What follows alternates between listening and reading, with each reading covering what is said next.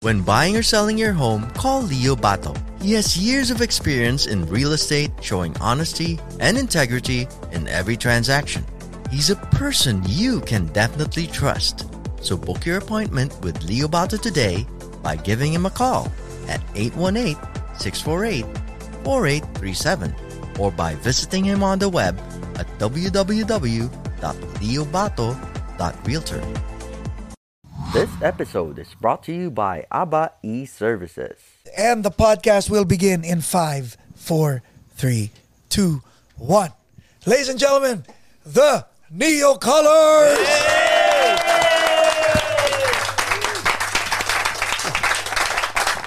Jimmy, Ito, Paco, Nino, Josel, Marvin, ang lumang banda. Hashtag. Salamat! Thank you. Kayo ang dahilan kung bakit kami nagbanda rin. Or kung bakit kami nagpursiging magbanda. Wow. You guys are renowned in your own right. Lahat kayo may nagawa sa mga buhay ninyo. But what's it like being NeoColours? I'll start with you. Oh, wow. Being a part of this band, NeoColours, is the only band in my life actually. And lahat kami nagsimula when we're still very young, decades ago. And for me, to cut it short, this is family eh. Diba? Yung relationships namin, not only friends, kasi ang lalim ng relationship namin eh. Diba? We started in that room of Jun Regalado, who mentored us. We rehearsed there. We learned how to record. We learned how to read charts, write charts. It's like the ultimate workshop. Yeah, it's actually my music school. Wow. So NeoColours is such a blessing for my life, especially also for all of us. Yun. Mamaya ka na sasagot. Ito si Marvin muna. Sige, go. Okay. Mic for Marvin. Marvin. Okay. NeoColours. Yes. Your first band, right? Yes. Pop star. Okay. Reluctant pop star or alam nyong pop star kayo nung sumikat kayo? Actually, hindi namin alam kung ano kami. Yung, wow, okay. Yun yung totoo doon. Okay. Yung ano. So what was going through your head nung... Ang pinaka-connection ko sa band was Jimmy, yung who brought me in when they needed another pair of hands. Okay. Yung magkasama kami noon sa Yupangko, yung taga-demonstrate ng organ. At saka alam mo ba yung mga DX7? So you can say we used to play with our organs. Sabi ko na, walang green eh. Okay lang. Okay, so sinabi ni Jimmy. Demonstrated playing with our organs. So sinabi ni Jimmy, Marvin Lika, sinabi niya magbabanda tayo or what was? Yun yung And what was going through your head nung sinabi niya yun? Hindi, sa akin yung just every opportunity to play was happy place for me. So yung the more I had that, then the happier I became. Okay. So yung sa totoo lang lahat ito lampas to dun sa mga pangarap ko. Yung wow. Yan. Wow. Bonus lahat. Josel. Okay. NeoColours is my first band, really. Coming from Mindanao, from my hometown, General Santos. Actually, I'm from General Santos. Uy, sa lahat ng mga taga-General Santos. Yay! Yun. Nung nag-aaral kami ni Paco sa UP, School of Music. And then pero hindi rin nag-aaral actually. Inimbitahan niya ako to audition for sabi niya may banda raw, may parang sort of audition. So, yun, pumunta kami ron. Pagdating namin doon, nakita namin sila Jamie, si Ito, and then the rest. Wala namang ibang gitarista na pumunta, wala rin ibang bass. So parang kami nakaagad yung automatic na default, no? Default, parang gano'n. So and from then on naging gano'n na nga, naging banda na kami, naging full marami akong natutunan sa pagiging gitarista. Other than that, yung pag-arrange, yung paggawa ng pagsulat ng kanta, gano'n. Yes. Wow. Sila mga inspiration ko sila lahat. Talaga, okay. Vince, dad mo ang the legendary Jun Regalado. Yes. Was it his idea na buuin ng NeoColours or nagkataon lang? Actually, buo na kami. It all started kami by doing what we think was fun. Ako, para sa akin, fun yung pagda-drums. Pero sino talaga kakilala mo sa kanilang ano? Hindi, ang naging connection ko sa kanila is Celeste Legaspi kasi yun yung first band na binuo namin which was named NeoColours. Okay. So, yung time na first time kong tumugtog with them, sabi ng dad ko, sige, subukan mo to. Kasi total, nag-i-enjoy ka naman mag-drums. Tumawag sa akin si Celeste, sabi niya, so, naghahanap siya ng drummer para dun sa binubuo niyang group. So, tinry ko, sige, total, nag-i-enjoy naman talaga ako mag-drums. At first time ko nakasama sila. And yun nga, enjoy pa rin, tuloy-tuloy. I'm sure nag-enjoy din sila kasi nakikita ko kaming mga mukha nila. Enjoy. Yun. So talagang everything was fun. Yun lang yung simula. By having fun, nagkaroon ng music sa buhay namin, playing together. Kaya yun. Yun naman ang point of view ko kung paano kami nag-start. Ikaw, sino nagpasok sa'yo, Paco? Actually, yung mga ninuno namin, magkakumpare. Ninuno? Yung uncle ko, Yes, si Celeste. Yes. Si Jackie Magno, tatay ni Nino, magkakumpare yan.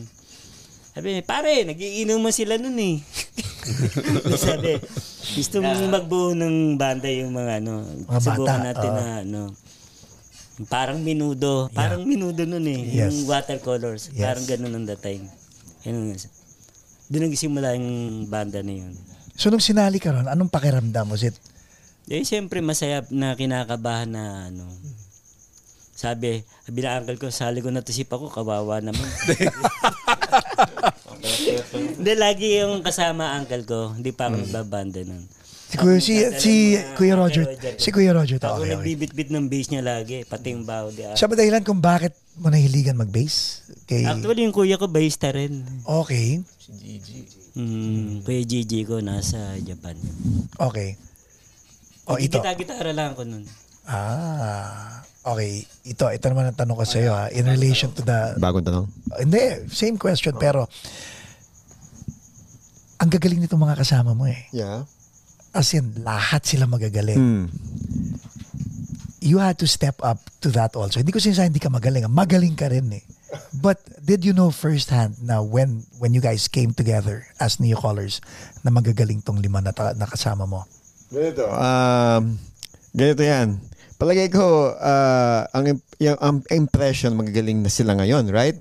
Pero at that time, sabay-sabay din kami, nag-aaral. So, yung pinaka-early formative years ng Neo, palagay ko, hindi ko naramdaman na they're gonna end up as, top session musicians. Sila na yung kinukuha ngayon ng yung mga super sikat ngayon na OPM artists. Yes. So, hindi masyado akong pressured. Pero nung after that vocal group na binuo ni sila sa Legaspi, tapos parang nag-decide na nga ako yung lead singer, syempre, merong challenge sa akin yung on my part, diba? Pero, ang feeling ko, yung education process, naman yan eh. Yeah. Pagtutulungan natin yan, sabay-sabay. Kaya, I got that kind of support from, kay Jimmy, na, kaya natin yan. Parang puro ganun lang eh, di ba? Kaya natin yan. Sa intervoice na experience yan.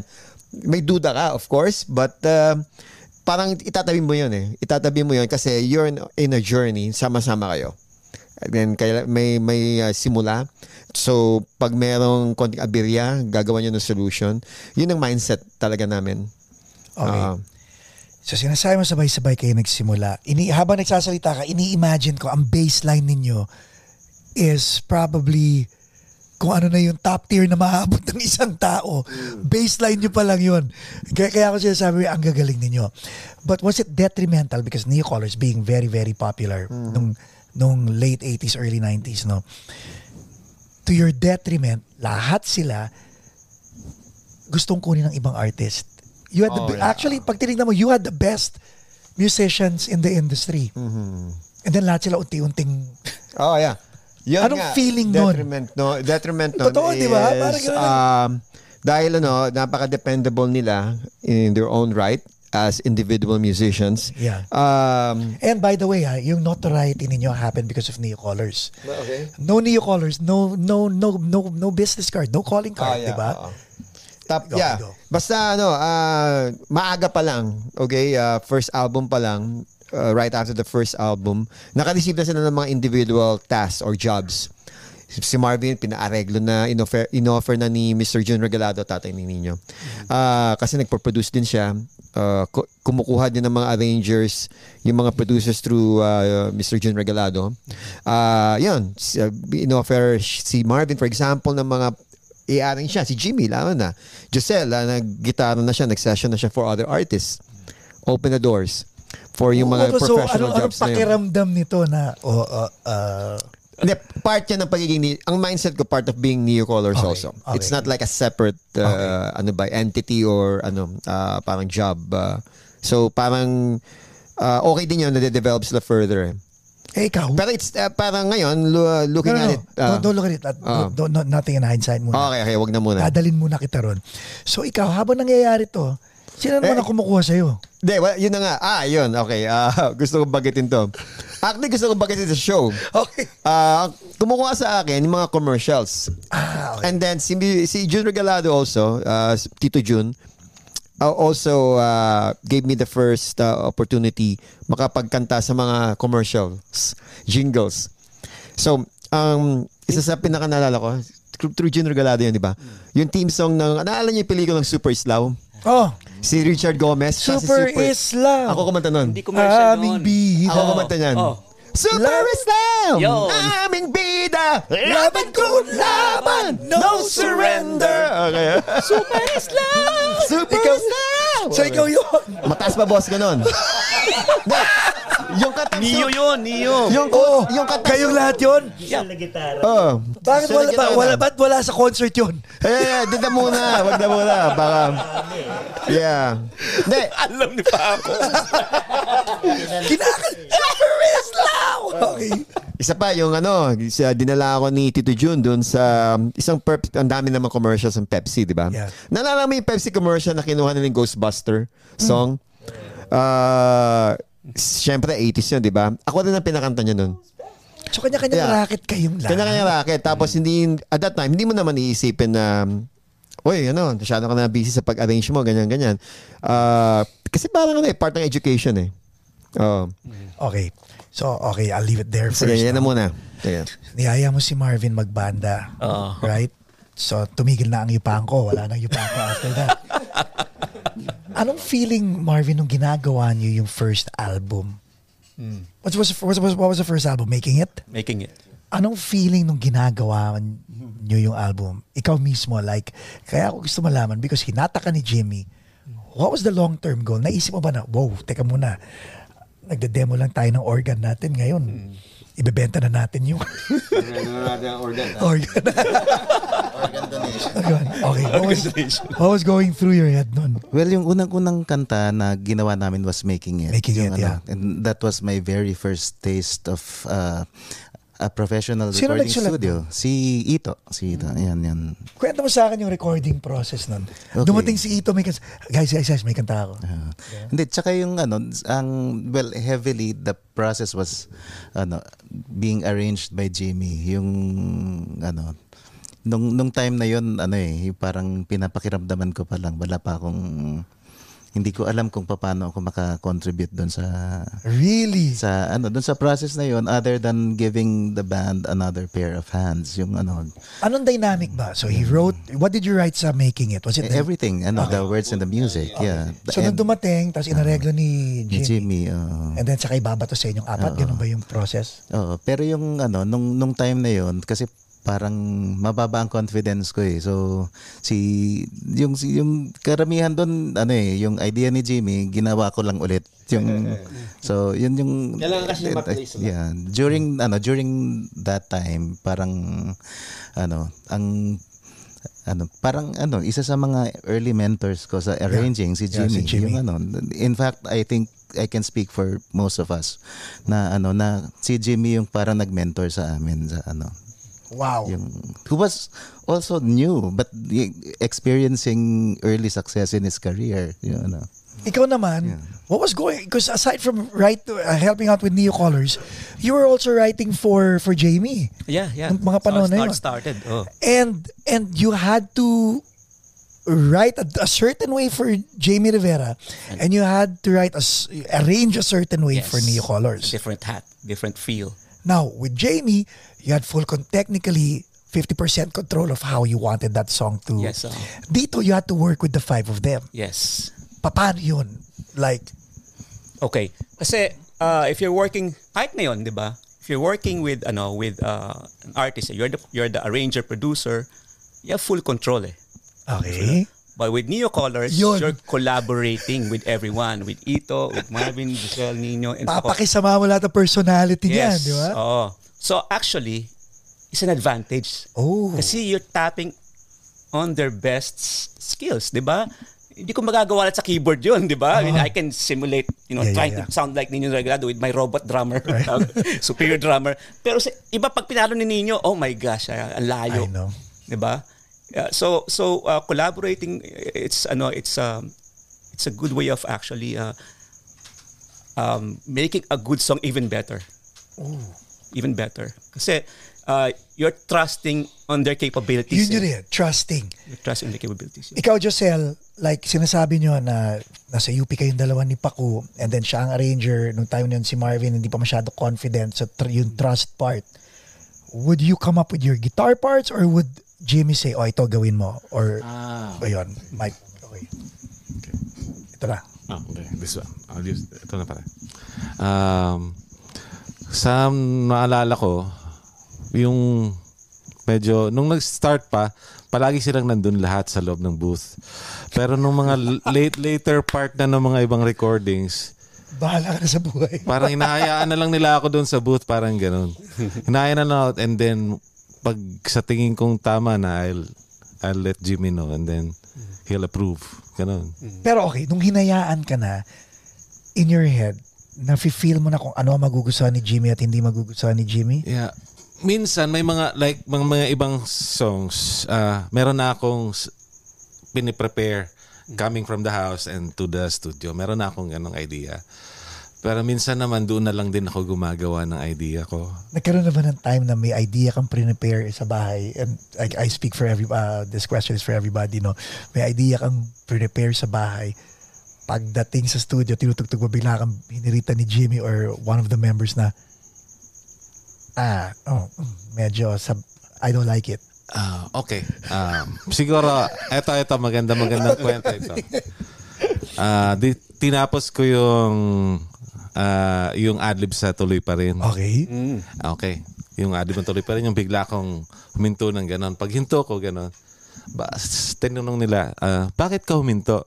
Sabi ko, yun yung pakiramdam ko. Actually, yung pakiramdam ko para doon sa song, dapat kailangan siyang huminto para magkaroon siya na para. Nang hinga.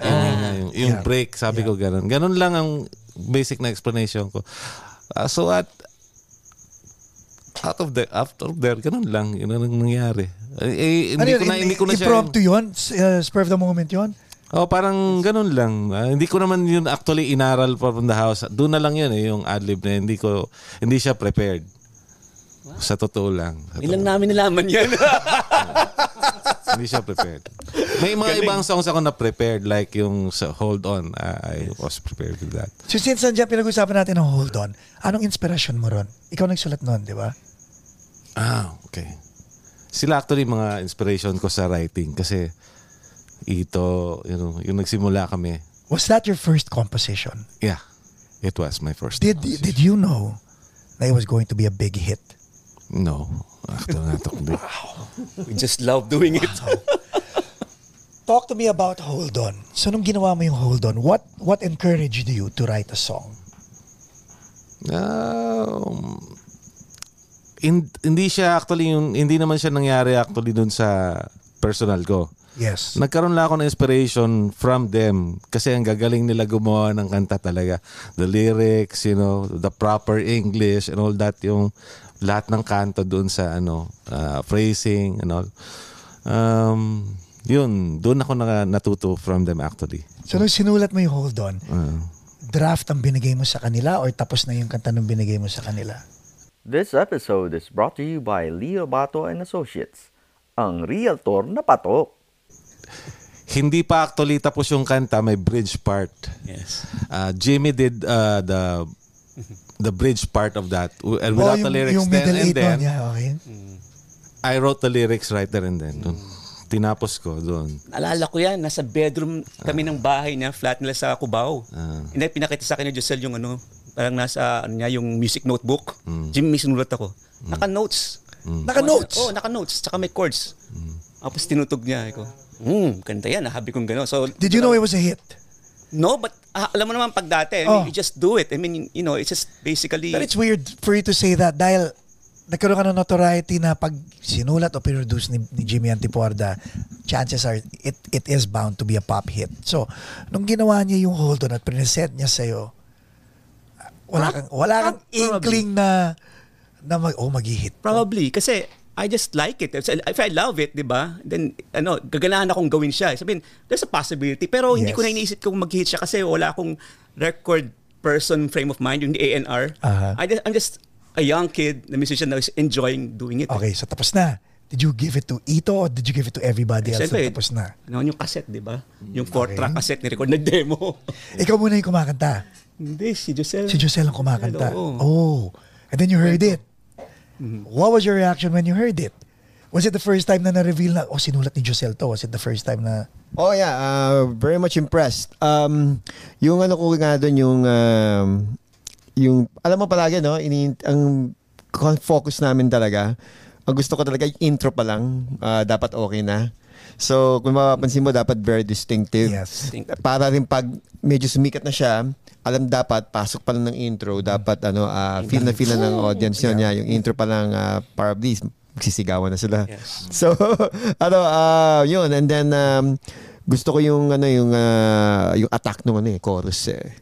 So I'm very much also kahit yung into the hook. kahit yung pre-chorus, kahit yung refrain ng kanta Yes. lakas na eh, di ba? Ang feeling ko lang that time, mas mas mahahaba yung sections. So feeling ko lang 'yon. Pero sa akin basta strong yung hook ng chorus. 'Yun. Na yun, malaki na ang future ng kanta. And that time, alam ko malakas talaga yung hook. Did you know it was gonna be a hit? Hindi ko naman hoping lang every song sana ma-appreciate at makilala. Ang Hold On para sa akin was nung lumabas ang Hold On, ang intro voice, nagre-recording kami ng demo and it sounded so demo-ish. And then Hold On came out and it was super glossy na parang what the heck is this? Naalala mo yun, Jay? Di ba na parang tulog. Parang all of a sudden, ang hirap pumorma nito. Parang gusto mo nang itapon yung tuwalya. Uwian na. Hindi dapat ganun. pero you guys set a good precedent na may quality talaga eh. And then, I was a new drummer. Tapos pagpasok ko sa recording studio, ang hinirit was, nakita niyo na ba, kilala mo yung drummer ng NeoColours? Sabi ko, hindi. Panoorin mo yun. Yun, parang drum machine yun. So, ayoko na mag-drums noong mga panahon na yun. Naalala mo ka ng studio? Naalala ko. Fullerton yun. Fullerton. Edwin Luna. Edwin Luna. Wow. Nagre-record kami ng Back to the Roots and then yung mukha ni Edwin Luna parang hindi maipinta. Sabi, Paco, yung drummer ng NeoColours, yun dapat ang gayahin mo. Pakinggan mo. Dahil, hindi pa ako nagdo-double ped. Nagsi-16 notes sa paa. And you had notoriety on the drums. So, nakakainis at nakaka-inspire ka at the same time. So, ikaw naman, ito, as a drummer, anak ng legend, di ba? Was there pressure on your part being the firstborn son of a rock? No, not a rock legend, but a legendary musician. Hindi ko nararamdaman yung pressure kasi alam ko lang nag-e-enjoy ako doon sa ginagawa. Pero alam mo magaling ka. Hindi rin eh. Basta ano lang. Kayo alam nyo magaling. Alam niyo yung nakikipaglaro ka sa mga friends mo, patintero, taguan. Parang ganun lang yung ginagawa. Patintero, taguan, at magaling ako mag-drums. Di ba? Gano'n, pagda-drums. Di ko nga alam kung compliment. Pag sinabing para kang drum machine, thank you ba sasabihin ko doon? Siyempre. Iniinsulto mo ba ako? Di ko alam. Hindi ko alam kung magte-thank you ako doon eh. Pero, teka nga pala, balik nga pala tayo kanina. Yung Making It na kinumpose ni Ito ay in-arrange ni Mark Lopez. Mark Lopez. Who was he a NeoColor also? He was initially. Okay. Dati, position ko kay Marvin. Okay, siya yung lead. He had to focus on music school, conservative music. So, I took his place. And then si Marvin. I needed Marvin. Ayun. So, See, I know my history. Yes. Yeah. So, tinuloy namin yung arrangement niya. Minodify lang namin. Basically, siya talaga yun. Pwede ka ba isingit? Sige. So, nang nalaman ko na hindi na nga mag-join si Mark Lopez as the first keyboardist or pwede ko ba sabihin pianist? Pianist, okay. Sabi ko kay Jimmy, kaya ba natin wala si Mark? Tapos sabi ni Jimmy sa akin, kaya yan! Huwag ka mag-alala! Bakit ganun kalakas ang loob mo nun? Ganun siya talaga nun eh. Ikaw ba, Marvin, are you a pessimist or are you an optimist or a realist? Yun. Ako yung taga-alala. Which is balance, di ba? Jimmy has always been the cheerleader of the group. Ikaw? Kaya yan, sabi niya. Siya palagi yun. So realist to, no? Kumbaga parang, guys, baba tayo sa, going back to you, Mr. Patintero, Agawan Bass, hide and seek and best drummer of Better Livings. Para lang naglalaro. Pero sa pagdating sa pagda-drums, kino-compare mo yung sarili mo sa akin. Alam nyo ba, meron na kamang mga natutunan kay Paco. Yung mga songs gagaya ng, hindi ko alam kung alam nyo to. Sige. Si Paco ang nagturo sa akin ng Rosana. Alright. Okay, so ngayon alam nyo na. Ano ang itinuro niya? Yung basic pattern. Basic pattern. Sige. At meron, bukod sa basic pattern ng Rosana, tinuro din niya sa akin yung song na Sweet Child of Mine. Sweet Child of Mine. Kasi nagkita tayo nun doon kami muna nagkakilala. Wow. Sa St. Paul. Ayan. Wala kaming nililigawan doon. Pero mahabang ilong mo. Nagda-drums lang kami noon. Alam mo yung feeling na, akala ko sikat na ako sa St. Paul dahil ako pa lang yung lalaki. Tapos sinabi, nakuha nung itong batch na to, nakuha nila si Nino Regalado. Huh? So, syempre, para ako na-excite at na-intimidate, di ba? Tapos, ang bait-bait kausap and very, very receptive. Ang nakuha ko naman sa'yo yung calypso na beat. Very basic. Pero yung ride nag-iba. Ting, ting, ting, ting, ting, ting, ting, ting, ting. Habang ginagawa yung calypso na beat. Yes. Na nilagay kung saan-saan na kanta na hindi ko na maintindihan. But that's our relationship. But then again, hindi ako anak ng legendary musician.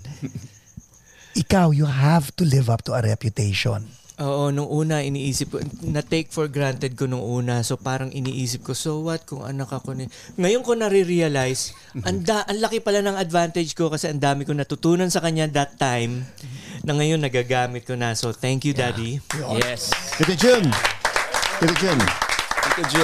Daddy ng NeoColours. Sigurado, yan, nanonood si Tito Jun. Oo naman, very supportive yan sa Paco's Place. Na-interview mo na ba si Tito Jun? No, but you know what, si Tito Jun would compliment episodes of Paco's Place. He watches the podcast. Sana ma-interview mo siya. Yeah. Soon. I will. Okay. Would love to. Paco, ikaw, si Paco guys, trivia, after NeoColours, naging intro voice. Yan. He did 3 albums with intro voice. Isa siyang traidor. Taksil! He's actually a good traitor. Pero malinis ang pagka-trader ko. Galing ng balik Ilan albums ang ginawa mo sa NeoColours? Lahat. Ilan nga? Lahat kasi So, 4. bumalik siya doon sa pang-apat eh. Tumugtog din siya sa pang-apat. So, sabi ko kasi good traitor to eh. Punta sa inyo, sabay sabi. Si Paco, ilan ba sa intro voice? 3, di ba? Greatest Hits Live. Greatest Hits, Aeroplano, The One. At saka Aeroplano. So, nung lahat sila nag-session, bakit mo naisipan magbanda? Nung nagkaroon na ng iba't ibang direksyon ng NeoColours. Nung time na yan, kasi 1991 yata na. Akala mo maraming medyo chicks sa pagbabad na nawawala na rin kami. Yun na nga. Oo. Tumugtog na ako kila Joe Awayan. Yes. Iba-iba na rin nasamahan ko eh. Tapos bigla ka nag-settle sa intro voice. Actually, si Pancho yata ang connection ko doon. Aha. Si Pancho. Okay. Nag-session ako sa inyo nun. Session muna. Kasi kasabayan ko si yung mataba na bassista, si Robert. naka-washburn na pula. Si may naka-washburn na pula na. Si pangalan nun? Talagang kailangan sabihin mo mataba, ha? Hindi. Hindi mo na pwede sabihin. Yung Mahilig magpagkala na malaki. Hindi mo na pwede sabihin, yung bayista na may washburn na pula. Hindi kasi nagpapalitan kami. Oo. Ayun na naalala ko. Tapos Pero wala na rin si Jobert nun. Wala na. So, nung time na nawala ang NeoColours, hindi ka ba nalungkot na parang grabe, nawala ang NeoColours, tapos biglang pwede ka naman mag-session, which you always did. What was going through your head nung nawala ang NeoColours? Hindi, nalungkot din siyempre, pero nung time na yun, nag-uusap kami ni Giselle na magja-Japan tayo nun, di ba? Nag-apply kami ng blue card, yellow card. Sabay kami niyan. Sabi, mag-Japan na lang tayo kasi gusto ko mag-Nihongo. Hindi, pero hindi rin kami natuloy doon. Dahil? Wala Parang nag-apply lang kami para magkaroon lang ng card. Just in case, Parang just in kasi case. lagi kami magkasama niya nung time na yun. The demise of NeoColours nung early 90s. Why? Why didn't you, yun ang because, sino una nawala sa NeoColours? Si Giselle. Pinag-uusapan natin kanina. For the record lang, kasi nung nawala fan talaga ako ng NeoColours. So, nung nawala si Giselle, nagtampo ako kay Giselle kahit di kami magkaibigan. Doon ko na-realize na fan pala talaga ako na parang wala na, hindi na original. Parang ganun na yung dating. Which, by the way, guys, this deserves a big round of applause because this is the original lineup. Woo! Yes. So, ano nangyari? Ba't ka umalis? Ikaw nagsimula. Para mas may umigsi siya. Actually, yung punta ko talaga dito sa Manila at the time was para mag-aral. Okay, yun naman ang talagang pinakauna eh. And then hindi ako talagang nag-aral. Mas nag-focus ako doon sa pagbabanda, parang gano'n. Okay. Sa tinagal-tagal ng panahon ko rin dito, parang nahiya ako sa tatay ko, nandito pa rin ako. Most of them kasi are into talagang nag-aaral. Si Nino, si Ito. Habang nag-aareglo kayo, mga gano'n kayo, nag-aaral din kayo. Ikaw, tumutugtog ka lang. Tumutugtog lang ako. Yun lang yung focus ko. Pag walang tugtog, most of the time, lalaro ng basketball. Yun ang pinaka-hobby. So, yun. Pero NeoColours na kayo nito eh. Oo. Wala lang. Siguro bata pa ako at the time para mag-decide on my own. Pero I just did it. Parang ganun. Parang nahiya ako sa tatay ko. So, nag-decide na ako na umuwi na lang din. How did you say goodbye to your bandmates? It was not really that pretty, but pero hindi naman kami nag-away. Yeah. Hindi naman kami nag-away. So, how did you guys take him saying goodbye to you guys? Sino naapektuhan ng todo ron? Ikaw Marvin?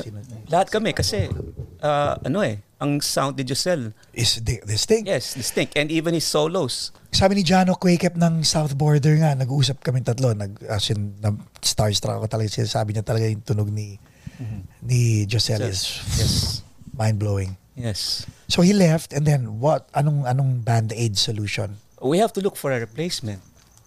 But did you guys think it was worth it to look for a replacement? We have to continue We have to continue. There are gigs There are, plans for the band. Yun ang maganda, yan. Yung maganda segue. So there are gigs, there are plans for the band. Pero naiba ba ang dynamics nung... Sinong pinasok nyo after that?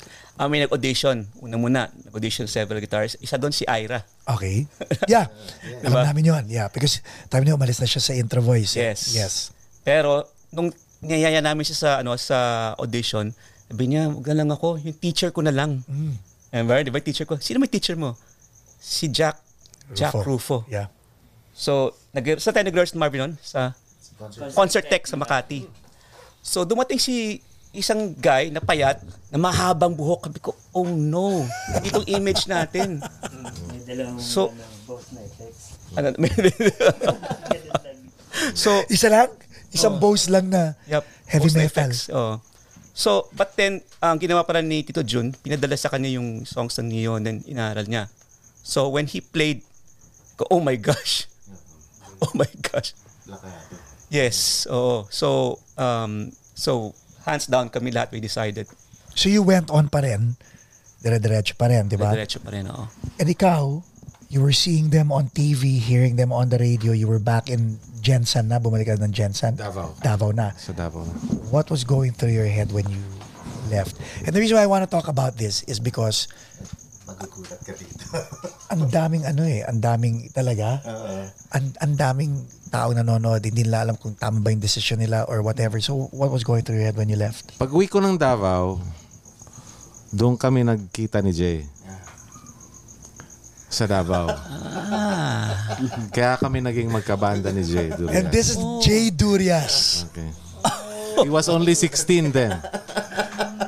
16 years old. Everything happens for a reason. Yes.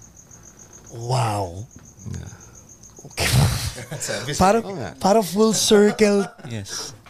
Alam niyo ba itong tuloy pa rin kahit kailan na tour na ginagawa natin? Hindi namin naisip yung it just sounded right na South Border and NeoColours. And nakakatawa nga na may intricacy pala yung story talaga of all of this. Yes. We have a connection. Even me, I have a connection with South Border. Explain. Okay. The 1996 Metropop, nung ni-revive yung Metropop, kasi matagal na wala Metropop eh. As a kid, di ba? We wanted to join, di ba? Never ako nakapasok. Pero ito, meron siguro akong kakayanan na gumawa na kanta. So I did, at that time, as an R&B producer, composer, arranger. So I did something na may pagka R&B. And then sabi ko, naku, pero wala akong interpreter. Sabi sa akin nung isang friend ko, talent, si Ceci Aureliado. She was at the studio at that time. Jimmy, kunin mo itong magaling na group na to. Sobrang galing nila. Panoorin mo, punta kami niyang gabi sa music hall. So I went to music hall and ano ba South Border? Sabi ko. So pag upo kong gano'n, kita ko their crowds. Bricks to, 96? Yes, Bricks pa to. 96 ako. And I see this band really so awesome. Talagang nalaglag yung baba ko. Sexy. Yes, grabe. So, ang lakas ng hands down. Hindi na ako, no more thinking. Pagkatapos ng gig, napitan ko si Bricks. Can you sing, explain ko sa kanya? Of course, notoriety, you are the Jimmy Antiporda. So, okay. So, nilapitan ko si Bricks. So, he went to my studio in, dati pa sa may, Pearl Drive ng, sa may Ortigas Center. He recorded the demo of my song, May Pag-ibig Pa Kaya. Yes, so, nakapasok ako sa Metropop and South Border was my interpreter. That was their first big exposure sa sa industry. So sabi ko, wow, grabe. Tapos pero hindi kami nanalo doon. But still, di ba? Hindi kami nanalo. Pero the song became a hit. Yeah. So we played in Magic 89. Yeah. Yeah. And wow. So sabi ko, kahit hindi pa naman alam, ito pala, being a composer with a great band performing your song, such a blessing na. I know, it hurt, me when I lost in Metropop. Magkalama kami dito nun eh. So ikaw na Pareho kami talunan. May composition ka rin doon. Yeah. Yes. Same year na yun. Same year. I submitted. Kaya pareho kami natalo. Hindi na kayo magkabanda noon, di ba? Hindi. Yun yung post NeoColours. So, nabanggit ba ni Jay Durias si Josel sa'yo ng panahon na yun? Well, yeah. Of course. Yes, sabi niya, si Josel, nagkabanda ko sa Davao, ganun. Yun, so, small world. So, Jay went to the studio, siya yung nag-keyboard dun sa May Pag-ibig. So, lahat sila nag-play. Ako sila siguro, wala akong drum sa studio eh. So, I just, pinogram ko yung drums and the strings. Pero it's totally South Border. So, and grabe, that experience, sabi ko, ang galing itong batang ito, si Jay Durias. At napaka-humble, ang bait. So sabi ko, anong meron tong guy na to? I mean, I got so curious. How did he become so great? And I can see his hands talagang alampas dun sa sa sa akin do to sol of the second octave. So wow, ang taba ng tunog. So 8 hanggang 10. Hindi lang yata. 10. Basta isang kamay pa lang full chord na di ba? Para kang may orchestra, cello and viola sa likod sa support kagad. Ganun yung tapos doesn't look at the keyboards, sabi ko. Grabe to, genius tong nandito sa studio ko. Grabe. This episode is brought to you by ABBA E-Services. So tapos na, di ba? Naghiwa-hiwalay ang NeoColours.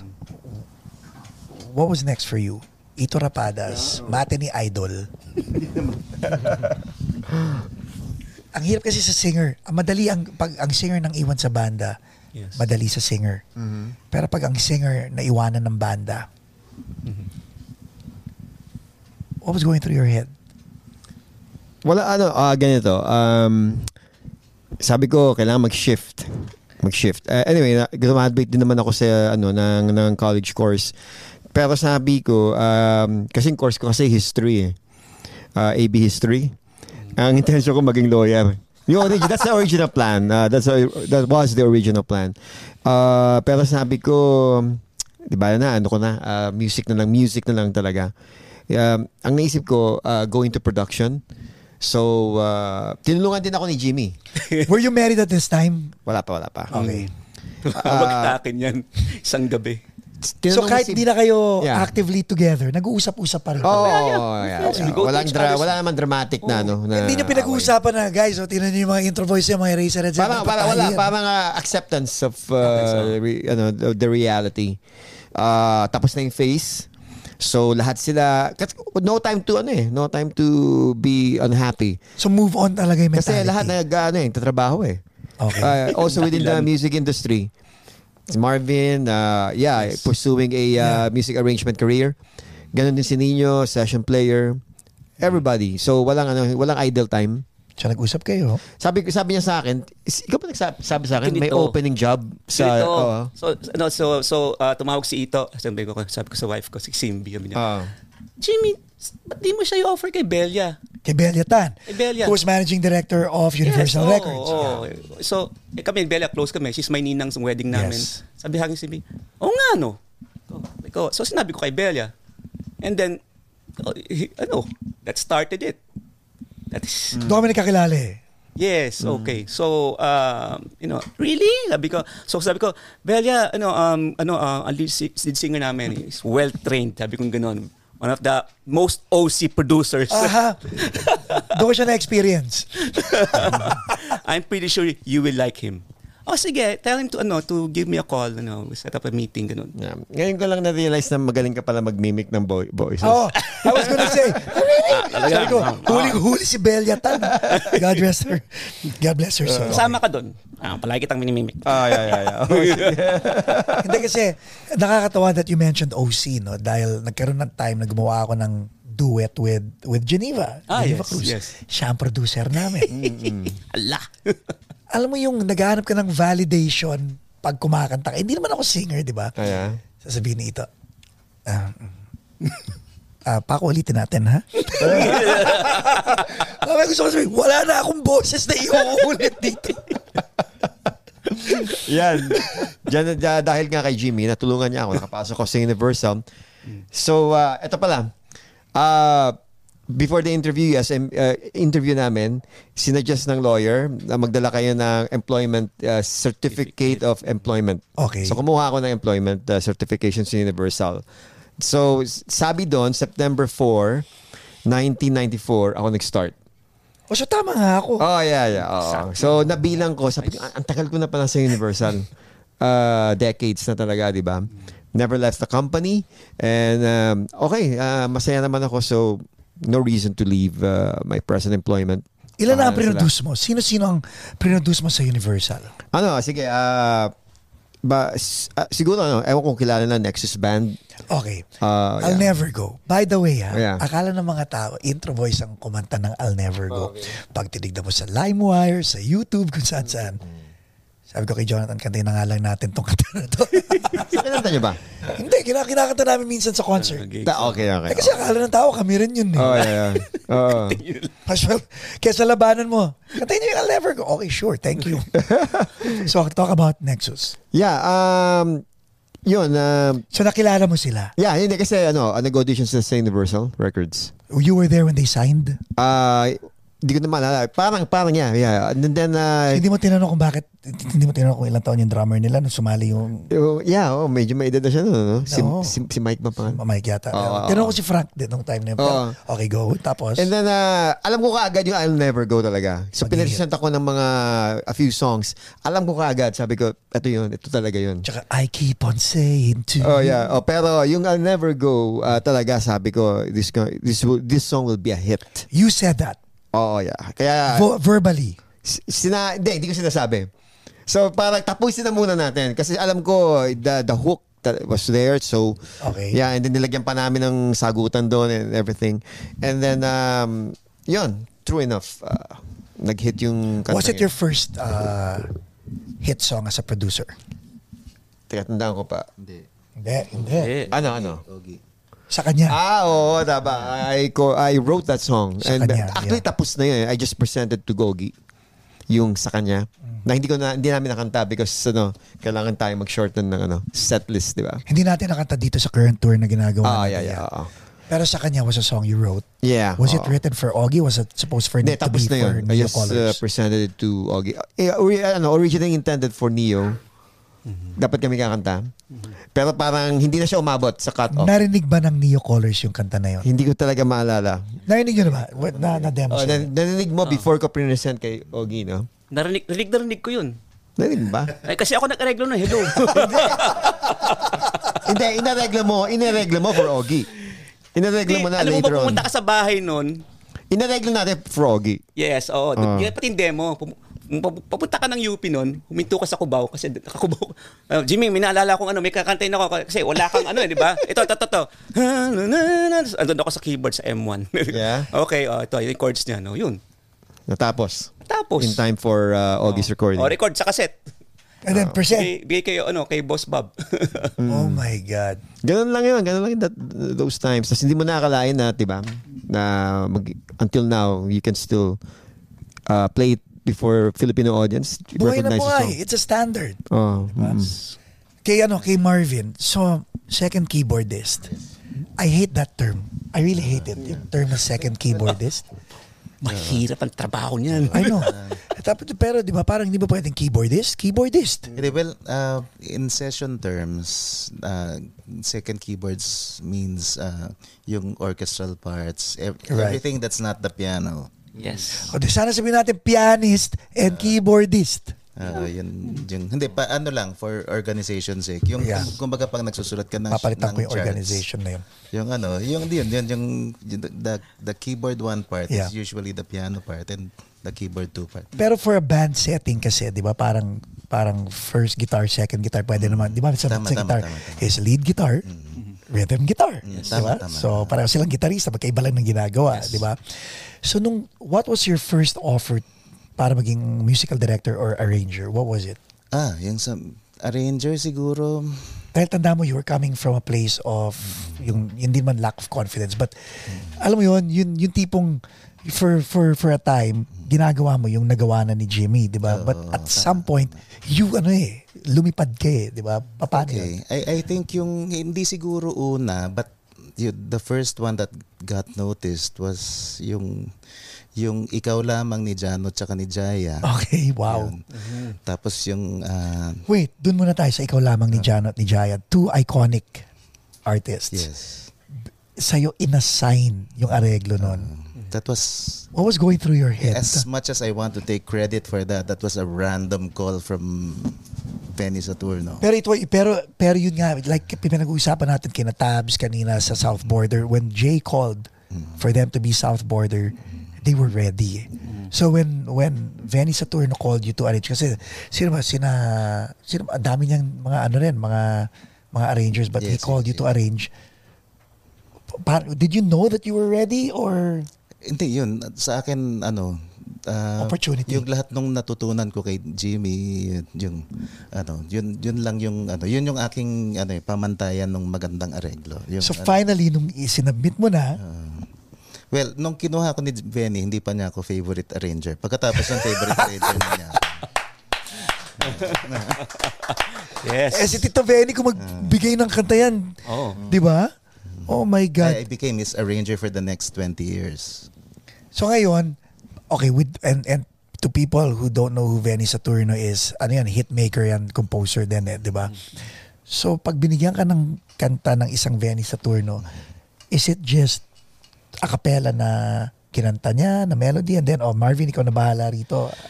Actually, yung mga binibigay niyang demo was already pretty close to what he had in mind. Just put it in the right key and, make it a better version of the demo.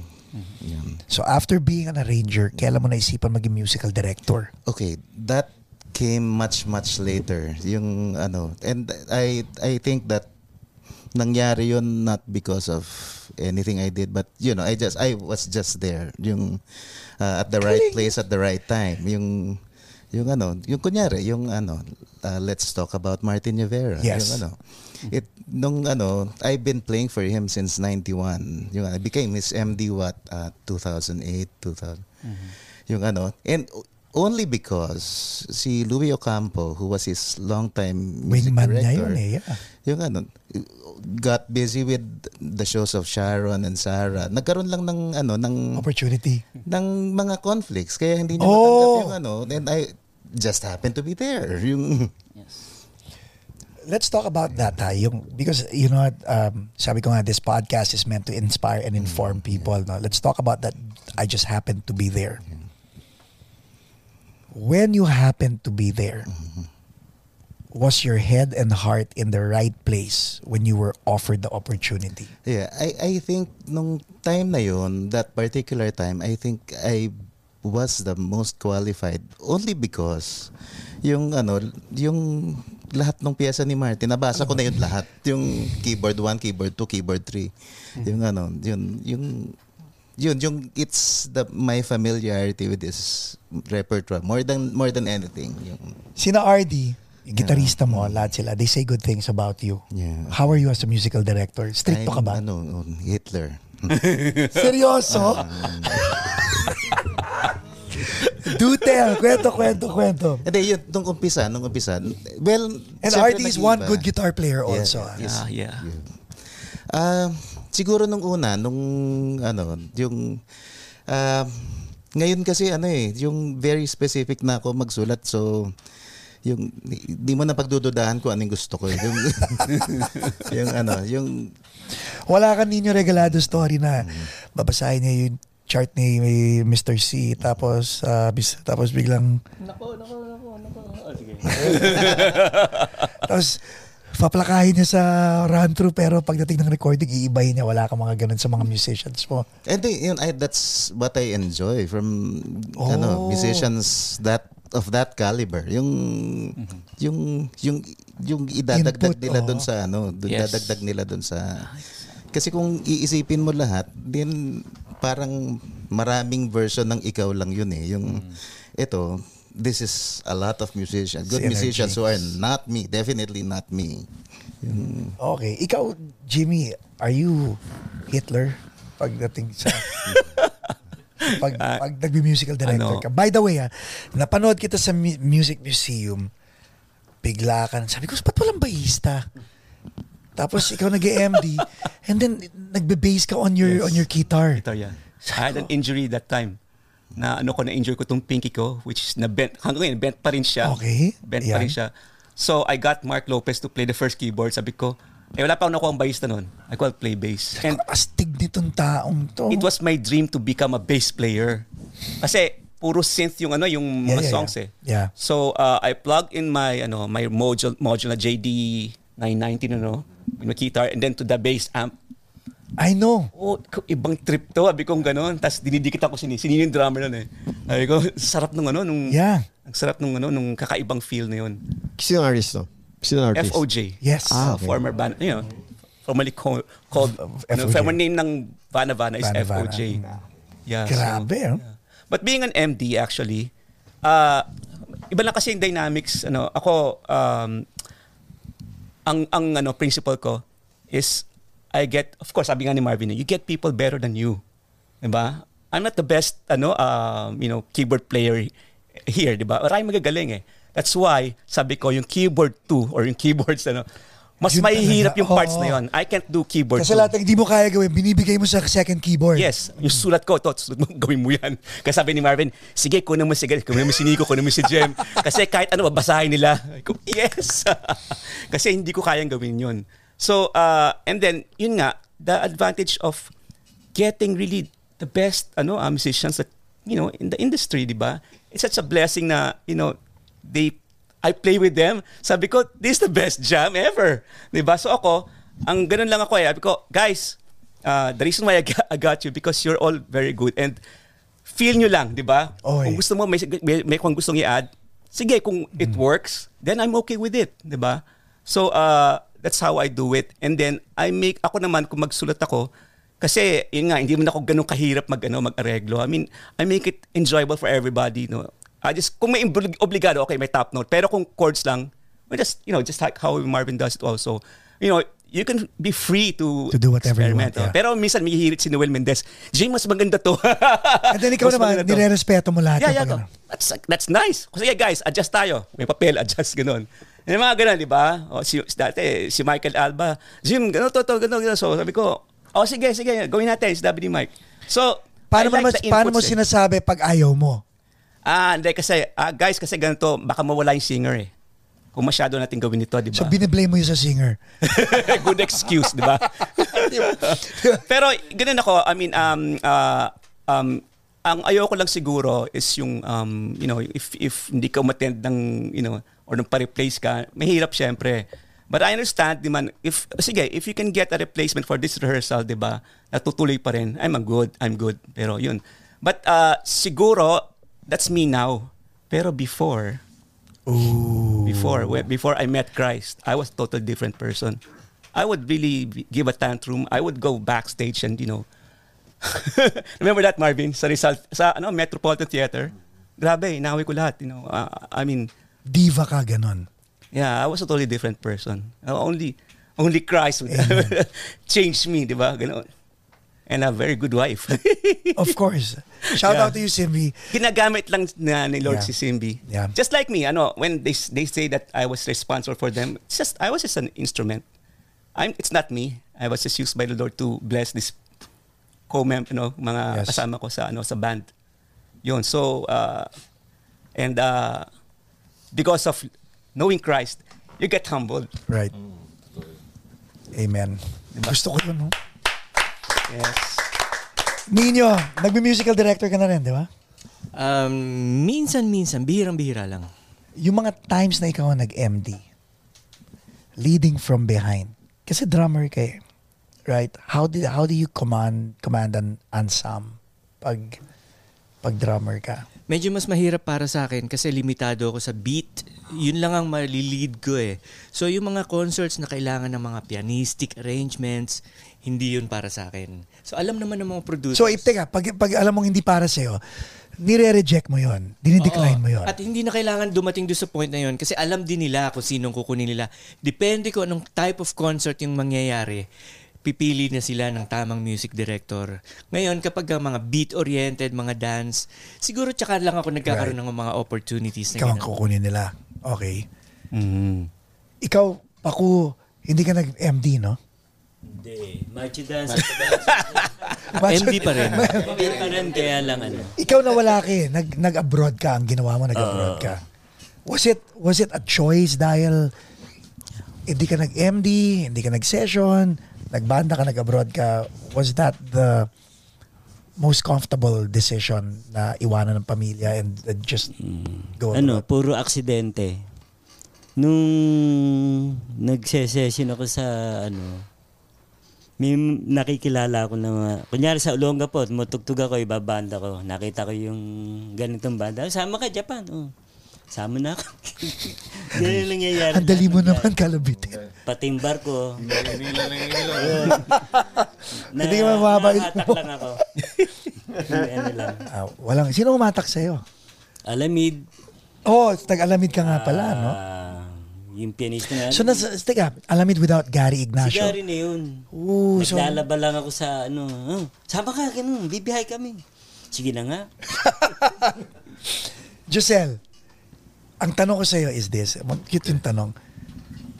When did you get the call to rejoin NeoColours? 2011. So matured na kayo by this time, right? 2011. Anong ginagawa mo noong 2011? Ano bang ginagawa ko? Nagbabanda pa rin. Basically, may mga banda pa rin ako dun So sa... iniwanan mo ang NeoColours dahil naiyak sa tatay mo, nagkita kayo ni Jay Durias, and then eventually nagbanda ulit kayo. Ba't di ka lang bumalik ulit at sinabi mo sa NeoColours? Na-enjoy ko ng buhay ko actually sa Davao. Okay. Davao is really a very special place. For you, okay. This episode is brought to you by Leo Bato and Associates, ang realtor na patok. So at 2011, you got called back to rejoin the group. Para tumugtog sa Mix Live. Sabi The ni original Ito, lineup. It was parang project yata ng Mix na kunin Yes. yung... Yeah. Actually, 2010 yun. 2010 ba yan? 2010. Okay, dalawa ni Jack yes. Tugtog nagsabay. kami ni Jack pareho. Yes. So what was the feeling like nung tinawagan ka nila? Sabi ko, oo. Oo kagad. Wala nang ano. Kasi para sa akin, para makita ko sila uli. Yun yung ano doon eh. Para mga kapatid mo itong mga to di ba? Wala naman kami pinag-awayan actually. So basically, we're really fine. Nice. And then ikaw, having the band together, iba no? Iba pag lead vocalist ka no? When you're working with your band Yeah. Hindi ka ba nag-PTSD nung nakikita mo itong mga kabanda mo, ito yung ginagawa lang, tapos ikaw, tumutulong ka sa ibang artist, pero alam mo, ikaw din yun eh. Ikaw rin yun eh. Hindi ko alam, are you talking about tapos na yung Neo, no? Tapos na yung Neo. Diba? Kasi natanong ko kay Jet Pangan to eh. Yeah, Pero si Jet Pangan, umalis ang doon, nagtayo ng Jet Pangan Group, tapos nag-A&R sa Neo Records. Yes. And then eventually, alam niya na, singer ako ng dadon eh. Parang ganun eh, di ba? Hindi kasi gustong-gusto ko talaga yung ginagawa ko sa Universal. Tapos ganun din nga yung nakikita ko naman sa kanila, contented sila tsaka happy naman sila sa mga individual careers. So yung yung aking motto palagi acceptance ng situation. Pero hindi ko tinatanggal sa isip ko na someday, dahil magkakaibigan naman kami, hindi naman kami nag-away talaga na sobrang away. Alam ko magkikita rin kami at saka mabubuo pa rin namin yung banda. Kakanta pa rin ako para sa kanila. Ako rin ganun eh. Yung kanya. Nakakanta ulit kayo eh. Talaga super fan eh, di ba? And alam mo, I was always bugging you na nabalik ulit. Pabalik ulit. Yeah, Hindi nawala yung na yun. Hindi nawala yung sa isip ko na babubuo pa rin yan. Nandun pa rin yan. Kasi wala naman, hindi naman kami mag-aaway, di ba? Right. Hindi naman kami enemies. So, hindi mahirap.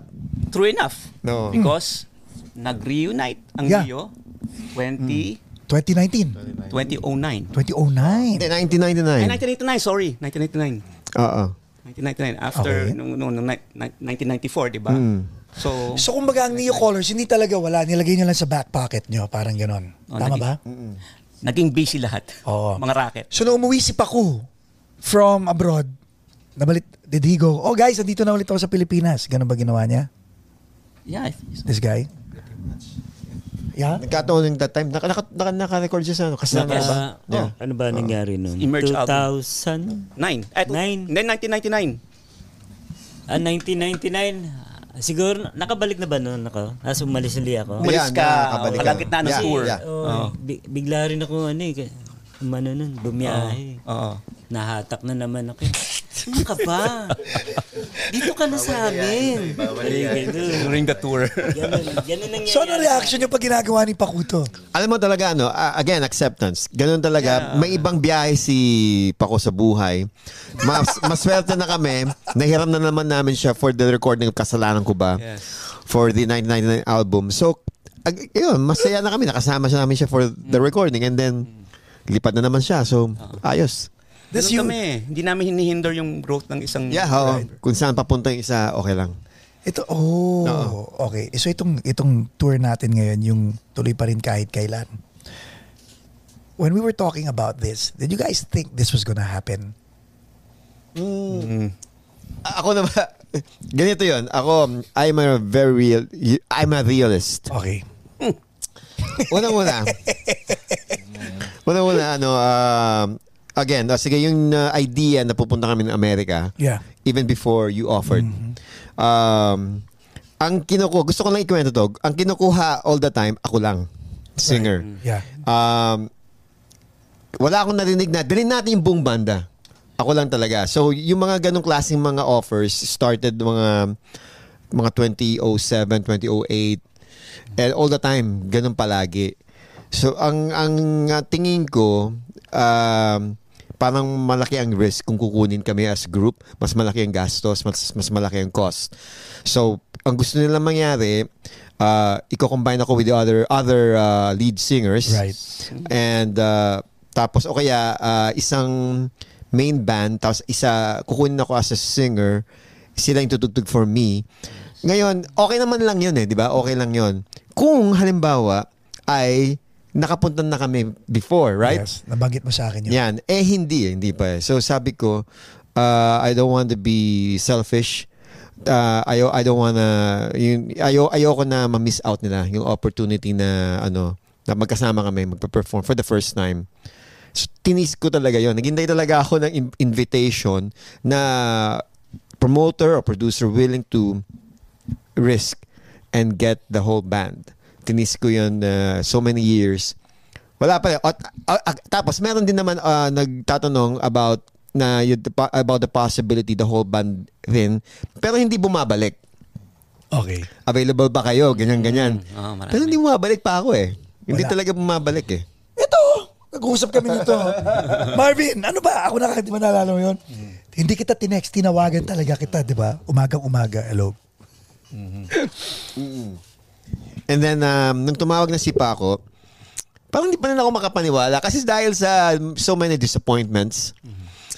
And sabi ko, okay lang din kasi at least tumawag si Paco.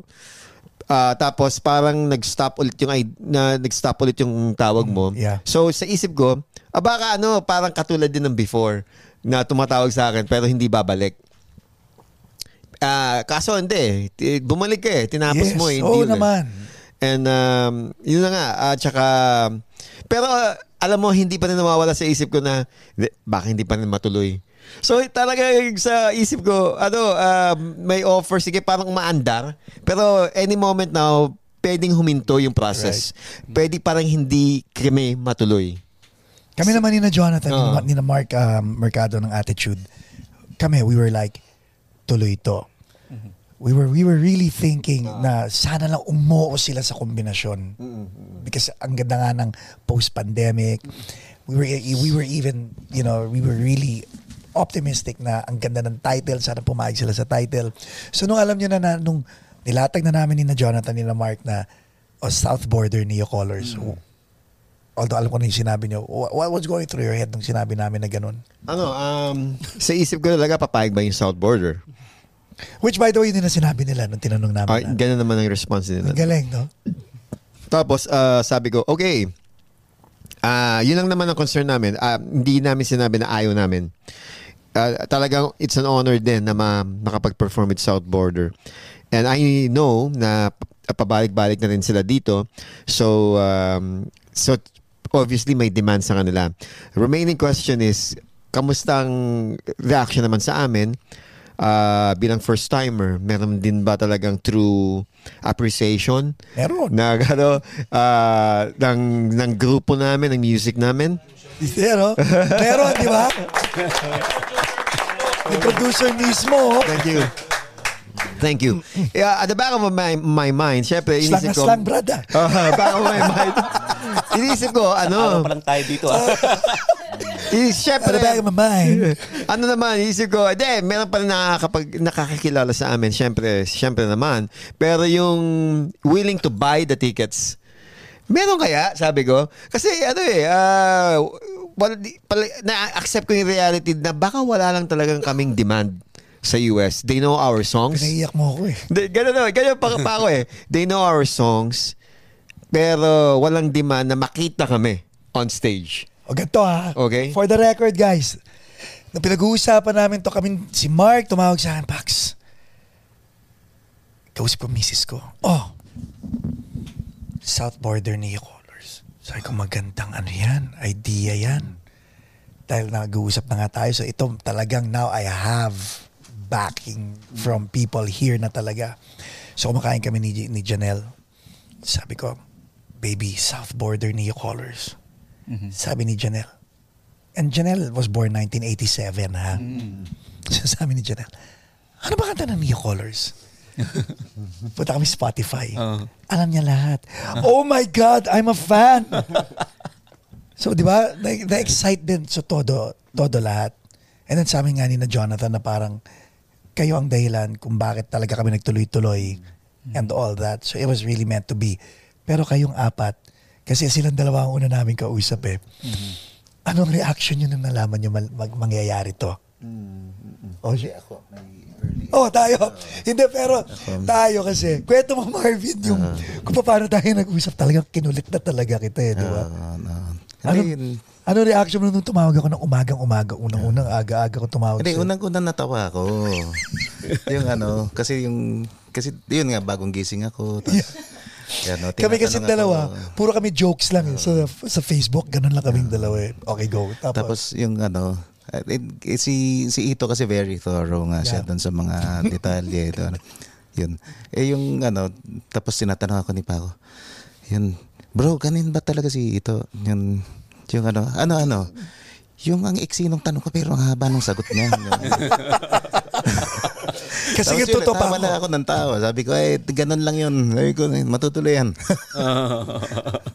Tapos balik na naman ako sa'yo. Tapos isip tayo. So you knew na may sinasalang na tayo, di ba? Okay. Ikaw, Josel, nung sinabi nila na pupunta tayong Amerika, what was your reaction? Sabi ni Ito, Josel, okay ba sa'yo na tumugtog tayo NeoColours sa Amerika? Oo! Oo naman. Ganun lang. Walang Pero dadagdagan ko yon. Sabi ko, Giselle, okay ka ba sa US kung available ka? Sige, bakit hindi? Akala ko may duktong eh. Bakit ba? Bakit ka aayaw, di ba? Okay, wow. Ninyo. Usually dito sa grupo na to. Kwento mo paano nalaman? Oo, hindi ko pa alam na something's brewing na pala. Usually kasi dito sa grupo namin, ako yung pinakahuling nakakatanggap ng balita. Kaya, gano'n. So nag-uusap tayo doon sa Zoom. Podcast, di ba? Podcast, oo. Tapos sa middle of that, sabi ko, Pax, drums ba yung nasa likod mo? Okay, mukhang maganda. Sabi, pwede bang pasubok? Sabi ni Paco, kasi pupunta ka rito para subukan talaga yan. Ako naman, wala akong idea. Paano ko masusubukan yan? Layo-layo niyan. Kasama namin si Michael. So, hindi ko alam na nag-uusap-usap na pala sila na oo nga, mukhang may plano na silang dalhin kami rito. Yun pala yung nangyayari na wala akong kaalam-alam. So, eto, andito ako ngayon. Parang dream come true nga nung nakita ko to eh. Kaya, anyway, ayan, nagpicture-picture na ako dyan kanina. Parang tourist spot para sa akin tong drum set na to eh. Yun naman yung dating sa akin ng balita na yon. Nauna pa yung chismis. Kasi official... So nung nalaman mo na sa akin, ikaw na nagtanong sa kanila? Yun pala ibig sabihin ni Paco na pupunta kami doon. Okay, sige. Yes ako syempre. Ikaw, Paco? Syempre natuwa. Kaya ang sinabi ko sa inyo na makikita ko na mga magulang ko sa kuya ko. Kasi nung nagbabarko ko, di rin kami nakita eh. Ang layo nila eh. Florida yung nababaan ko eh. Yun, kaya sabi ko, salamat Pax ha. Nakikita ko na ulit magulang ko. Si Paco talaga nung pag nag-uusap kami, nakakatuwa. Because may pinagsamahan din. Magkumpare kami because yung mga anak na, inaanak ko yung anak niya, inaanak niya si Heaven. And all that. Ikaw rin, inaanak mo si Heaven. Di ba? So kumpare ko pala itong dalawang to. And reunion of sorts, right? Yes. What are people going to expect from you guys, Ito? Like this yung relationship nyo kasi is so unique. Number one, you inspired us, Intro Voice, and in return, ang dami namin na inspired din na ibang artists. We always look up to you guys. You know, like I'll always be a fan. And I think yung mga kantang ginawa nyo, kasama, sinamahan nyo ako nung bigo ako eh. Lagi ako nabibigo. Lagi ako nababasted eh. So,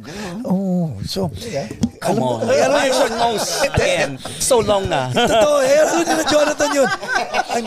Parang To the point. Oh. Totoo Hindi mo yun. imagine. Totoo yun. Yung mga Paco, ganun. Kaya siya parating nababasted kasi gusto niya ligawan. Okay.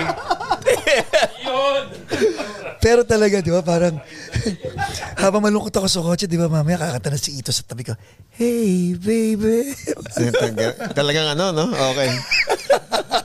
Pero totoo yun. Kaya nga nakakatuwa nga na na nandito kayo because para sa amin lahat na nandito, this is surreal and so real. Diba? So thank you. Advice for bands and their longevity. What would you, as a realist? Ganyan yan.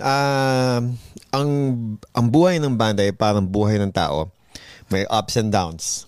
May simula, may gitna, at may katapusan. So, hindi yan parang pantay na parang puro lungkot at puro saya. Kaya, para kung ang intensyon ang founders ng grupo ay manatili ng matagal na panahon, isa lang ang word, acceptance. Acceptance na halimbawa ay may problema, may mga bagay na hindi mo mababago. So acceptance na hindi mo siya mababago, pero siyempre kailangan mo rin na sabihan yung mga kamiyembro mo na kung anong dapat, mga advice para mapabuti yung sitwasyon, ganyan. And then, pag naabot niya naman yung rurok ng tagumpay, syempre, baka problema rin yan. Kasi ang tagumpay, may kasabay na problema rin yan eh. Yes. Kasikatan, at saka, syempre, na nakakadama ka na ng syempre, pera, ganyan, and everything. It brings also a new set of problems, right? Di magkakaroon ng bagong phase na naman yung buhay ng grupo nyo. May threat na pwede kayong maghiwalay-hiwalay. Again, acceptance. Mangyayari yan. Ngayon, kung magkaibigan kayo, let's say, nahinto yung buhay nyo, kung maganda yung samahan ninyo, mananaig yung magandang samahan. Kasi at the end, kung nag-mature na kayo individually, babalik kayo at mag-create naman kayo ng bagong chapter sa buhay nyo. Basta okay yung samahan. Okay yung pinagsimulan. May foundation ng good relationship. The band will continue to exist. Kahit na wala na nakikinig sa inyo, there will still be a band for yourselves, not only for the audience. So, yun ang coming from an old band, lumang banda, sa mga batang banda dyan, yun na may experience niyo. Kaya, mag-ingat din, no? Mag-ingat sa success. Kasi success talaga, it brings happiness as well as problems. Yes. So, enjoy natin lahat yan. Pareho tayo ng journey, Intro Voice, di ba? Karoon tayo ng problema, ganyan. Pero in the end, tayo rin nagsasama-sama. Yes. Meron akong in-advise na isang banda. Gusto ko sanang sabihin ng pangalan, pero wag na lang, okay. Nag-aaway-aaway sila eh. I was part of the board of directors ng trustee pala, ng Fields Cup. Yeah. Nag-away-away yung isang banda. At parang nagsasamahan loob, etc. Ang sabi ko na lang in the end, sabi ko dun sa singer na umalis, sabi ko, easy lang kayo kasi, alam mo, magbabalikan din kayo sabi ko sa kanya babalik ka rin dun, sabi ko. Kaya, ingat na lang yung mga choice of words, yung kasi kung maganda ang paghiwalay ninyo, darating ng panahon, magsasama-sama din kayo kung maganda talaga yung pinagsamahan. Diba? So, yan. Ang daming bandang sumisikat ngayon. Ang dali-dali rin sumikat eh. Yep. Spotify and YouTube. Parang for some groups, it's so easy, right? So, yun, advice ko sa lahat ng mga artists, importante ng relasyon. Yun talaga good foundation. Kaya, yun. Jimmy, are you at the beginning stage, the middle stage, or the end stage Of what? of this band? Oh, me? No, this band. What do you think? The band. For buhay ng banda. Buhay ng banda. Nasaan ang NeoColours ngayon? Ang NeoColours ngayon, I don't see any stage. It's actually probably at this particular time, it's actually yung tour na to. It's something parang bucket list ng NeoColours na matagal ng long overdue. And now we're here because of you guys.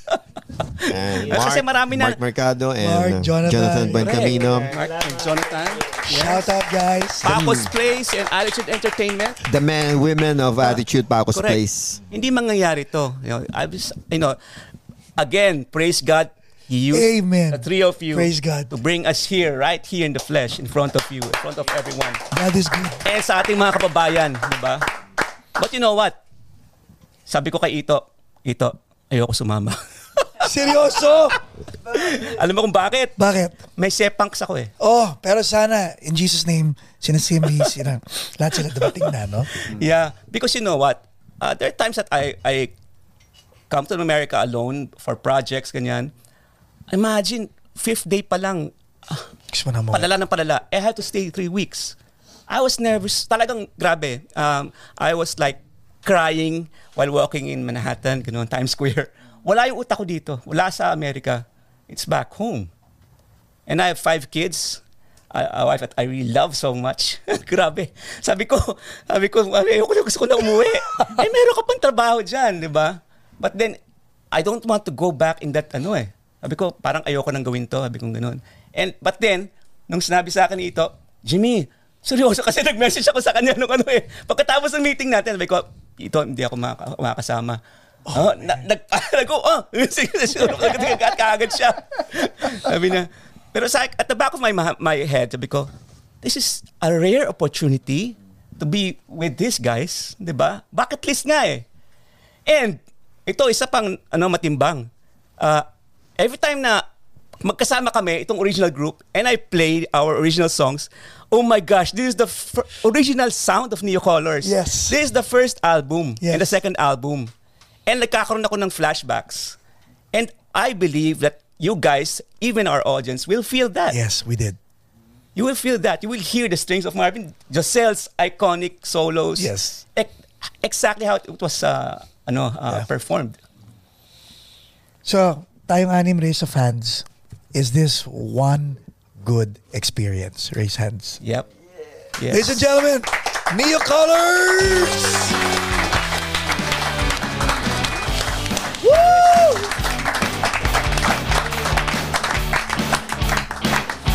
Nep, thank you very much, guys.